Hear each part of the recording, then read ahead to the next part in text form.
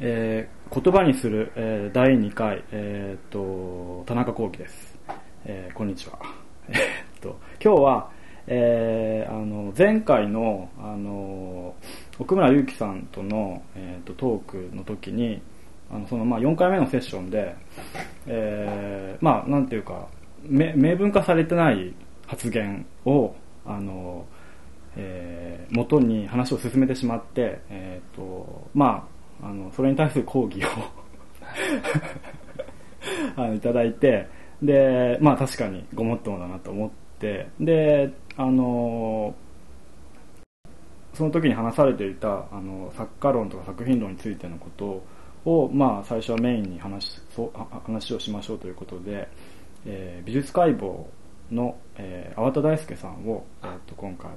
お迎えしています。はい、よろしくお願いします。で、まずその、きっかけとしてはその、作家論、作品論で、作家のその例えば人生とか、そういうものにフォーカスするものに対して、僕とか奥村君はその時割と、批判的に見ていて、で、やっぱり作品をベースになんていうかテキストが書かれるべきだろうみたいに思っていたんです。よくよく考えるとというか、粟田さんの方からメールいただいた部分でも書かれてたと思うんですけど、そんなに簡単に2つには分けられないものなので、その今回はその話がベースで、こうやって粟田さんを呼んだんですけども、それに限らずというかで、実際僕言ってみたいこともあるので、その問題だけに集中せずに割と緩やかにというか、話をしたいと思ってるんですけど、ちょっと一言言いたいのは別に講義をしたつもりがあんまりなくて、むしろもともと僕も昔ポッドキャストみたいなのやろうとしてて声をかけてもらったことがあるんですよ。一回目僕出れなくて、聞いたら、ちょっと愚痴っぽい話みたいになっちゃってて、それは良くないですね。そうなんですよ。で、ポッドキャストってね、田中さんも田中さんの問題意識の中でこれの可能性を生み出していて、それは僕はすごく面白いなと思うし、僕自身もね、面白いなと、やってみたいなと思うところもあるんですけど、だからなおさら、僕個人としてもそうですけど、もったいないなと思って、それで、今後のためになればそうですね。で、それは本当ごもっともだなと思ったので、で確かになんていうか、やっぱり明文化されてないものというか、確認できないものっていうのは、そういうことってよくあるじゃないですか。発言してしまう部分では、だからやっぱり確認できることをベースに、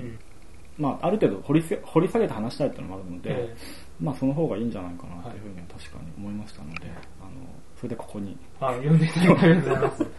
で、まず最初にきっかけとして、先ほど美術解剖のというふうにご紹介したんですが、どういう意図でも、例えば普通だったら美術評論家のとか、アーティストのとか、そういうような、僕も時には美術家って書かれたり、アーティストって書かれたり、いろいろなんですけども。そうですね。最近思ったのは、よく雑誌とかで書くと、勝手に美術評論家とかって書かれることがあって、でそれは最近もうそれでいいかなと、そういうふうに人から見えるんだろうし、実際多分行為としてはそういうことだと思うので、ただ自分としてはもちろん美術評論っていう、アーティストも似てると思うんですけど、別にそういったことをやろうと思ってやってきたわけでもなくて、単純に僕は芸大に入って、現代美術とか現代アートっていうところで考えたいっていうところがベースにあって、でそもそも僕理系だったんですよ。そうなんですか。芸大に入る前は別の理系の大学で、建築をやっていて、途中で辞めちゃったんですけど、建築の歌は結局そんなに勉強できてないんですけど、ただ高校の時も出てきたし、特に物理とかが好きで、だから割と物を植物的に見たい欲求があって、あんまり文学的に物を見たりっていうのは、ちょっと疑ってるところがあって、そういうところで芸大に入って、ただ現代美術で考えたいなと思った時に、いいもののまあ、もうコースが限られてるわけですよ。日本美術史とか西洋美術史とか美学とかで、僕はその美術史をまず考えたときに、その東洋と西洋と日本っていうのがこう分けられていて、はい、その分け方にはちょっと違和感があったんでまあそうですよね。なんで違うんだと、俺は両方やりたいと思ったところがあったんでまあそれで美学そうかで美学に行ったはいいものの、はい、今度そうすると、まあ、いろんな哲学のことを勉強するんですけども、はい、だんだんだからその作品から離れてしまうっていうところもあって、でそういった時にその美術解剖っていうの、まあ、僕の先生の布施さんっていうのが来て、はい、でそこだったらその、まあ、作品本当にそれこそ物ですよね、はいはい、その物をベースにどう向き合うかってあってで、もともと自分も理系だったところもあって、美術解剖っていうと結構ねやっぱ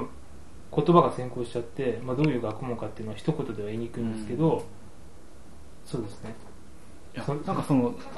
美術解剖学じゃなくて、美術解剖って言ってるのはなんかやっぱり理由があるのかって勝手に思ってたんですけど、いやでもありますね。そうですよね。まあだからそのもちろん学問として美術解剖があるけども、はい、僕はそのまあその学っていうよりか視点ですよね。そうですね。物を見る物があってそれをいろんな構造とかいろんな問題をもう見るっていう視点は、そのなんていうか美術そのものを解剖していくみたいな意味合いがあるわけですよ、ね。作品を見るときもなんかそういうなんでしょうね、単純にも物なんだけどもそこにどういう作用があるのかっていうのは、見たい。ある種のなんか構造みたいなのをそうまあ一見見えない構造を引き出して、まあ実際にそうですね。そう見えない人に見せてあげるというか、まあ、かつて行われていただろう、まあ、作用なんですよね、はい、それは。まあ、それで一応自分としては、まあ、学はちょっと取ってその視点だけいきたいなっていうところはありますね。それはでも面白いですよね、それで美術解剖、まあ一見そのなんかなんだろうとは思うけど、いやなんかそのやっぱりまあ、いずれにしてもっていうか何か対象があってそれについて書くって場合には、それをどうしてもなんていうか解体して、でまあ、自分なりに例えば分析あるいはその中にはそういう構造を見つけるなりして、それを一回自分が咀嚼した上でじゃないと書けないですね、そうですね。そういう意味では、まあ、まさに解剖してるっていうか、でなるほどうまいなって思ったんですね。その美術解剖って自分の肩書きにつけるっていうの佐藤拓さんとかはデザイン解剖とかでなんかやってキシリトールとかああいうのやってて、最近そういう解剖っていうものがある意味そういう視点、ビューポイントとしてあるところありますけどね。ということだったんですね。はい。わかりました。まあじゃあなんかそのなんていうかせっかくその作品そのものにうんぬんみたいな話になったので、から行こうかなって感じなんですが、まあ作品っていうのはまあその作り手がいて、でその作り手によって生み出されたものであるから、僕はその作品自体からまあ何かその中に面白さを発見するなりしていった方がいいなと思うんですけども、でも実際はまあ作者が作られたものだから、どうしてもその作者の意図みたいなことを、まあ、考えますよね。そのものだけでよくわからない場合は、じゃあどういう意図があってそれが作られたのかっていうところからその作品自体を考えてみたいと思うわけだし、実際まあ美術館に行ってもギャラリーに行っても、その作者がどういうふうに考えてその作品が作られたかってことが、まあ割と分かりやすい状態に、まあ、壁に書かれてプリントされていたりすると思うんですけど、なんかその僕がその気になるというか、まあ違和感を感じる部分っていうのが、そのまあ作者のその考え方みたいなのが、まあどうしてもなんていうか絶対視されるというか、まあそれをこの前のポッドキャストの時にはあんまりはっきり言えてなかったんですけども、そういう意味でのその書かれたものっていうか、テキストに対してちょっと違和感があるんですよね。それなんか順番のような気もして、例えば作品が前提としてあって、それでその作家の言葉に戻るっていう時もあると思うんですよね。まあそうですね。それって違います？それともいやある、まあ、千葉さんの、はい、これちょっとちゃんと言った方がいいですよね。はい、奥村ゆきさんが書いたなんだっけ、間です、ね、間に書いた、まあ、2年ぐらい前に書いて、作品論と作家論の裂け目、千葉茂雄の、未章の日本美術史についての、まあ、書評という形で書かれたものがあるんですが、これをまあそうですね。指したわけですよね。はい、それでまああるまあ作家についてのある作家のその言葉を前提にまあ作品を語ってしまうと、まあ、その作家の言葉に作品が見方が縛る。まあそれは確かにそうだと思うんですけど、でもなんでしょうかね。そこは難しいところだと思うんですけど、なんかだからまあもちろん作品は前提としてあって、それがそのある、なんでしょうかね、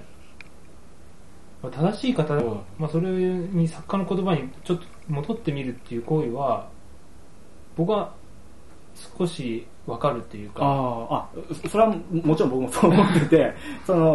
なんていうかまあうまく言えないけども、まあ、作品があった場合なんていうかそれを見たいろんな人によって、そのものに対する解釈っていうのは、まあ、ある程度自由に解釈される余地はあるわけじゃないですか。でその同じなんていうのかな、距離の中に作者の言葉も、まあ、含めていいんじゃないかなとは思うんですよね。でその場合はその作品の意図が縛られるわけではなくて、作者もまあ、作った人とはいえ、ある種その作品の解釈者の一人っていうか、でその位置に持ってくると、まあ、もちろん一回戻ってこの人はこう考えてるみたいな使い方はもちろんした方が、した方が、まあ、面白いというか一番その生みの親だから分かってる、それはもちろんあると思うんですよね。それは僕もそう思いますだからそうですね、それがまあ逆転してしまうことはまあ僕も危ないなと思うんですけど、その作品って言った時にじゃあ何でしょう、僕が思うのはその別の作品、その作品がその1個で読み解くべきなのか、例えば別の作品と同列にして見るっていうことは、その時の別の作品っていうのは別の作者の作品ってことですか？同じ作家のそれ以前とかそれ以後とか、はい、それはどう思いますか？それちょっとそうですね、僕もなんかちょっとまあ気になってる部分ではあるんですけど、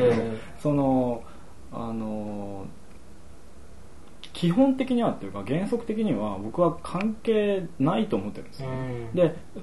まあそれ前後の作品との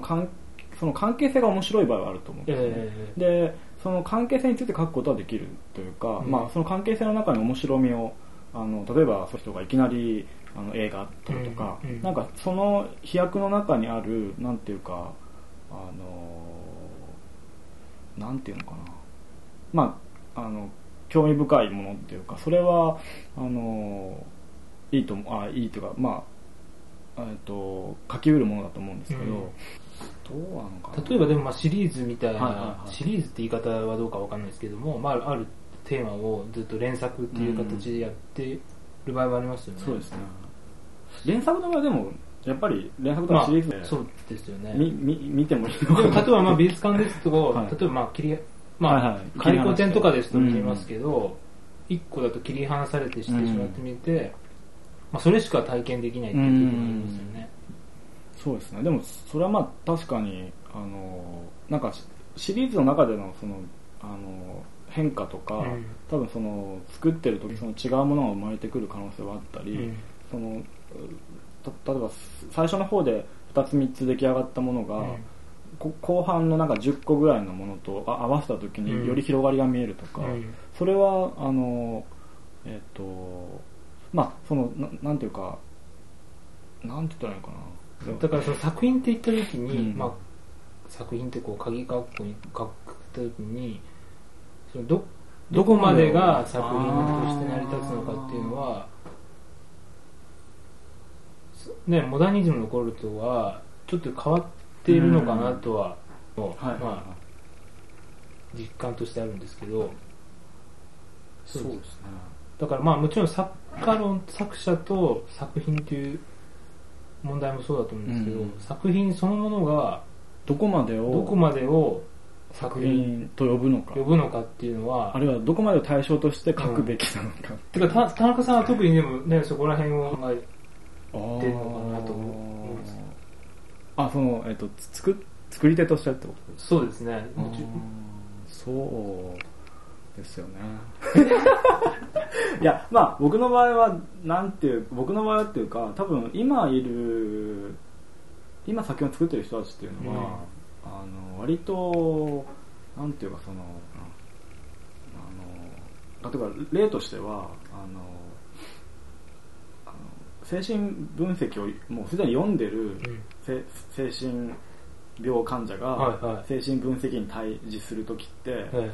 複雑になっちゃうわけじゃないですか。だからもう精神分析をされることを自分は分かってるわけです。であるいはその精神分析が何を来るかを分かった上での発言をしてしまうから、そうすると一様には分析できないっていうか、でそれと一緒ですでに大量に例えば美術批評なり、美術史なり読んでるわけじゃないですか、今のアーティストは。ってことは自分がどういうふうに書かれうるかとか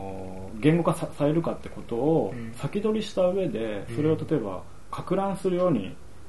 自分の作品の転換を見せることもできるし、あるいは発言をバラバラに言うこともできるし、言ってみればなんていうのか、もう一回転しちゃってて、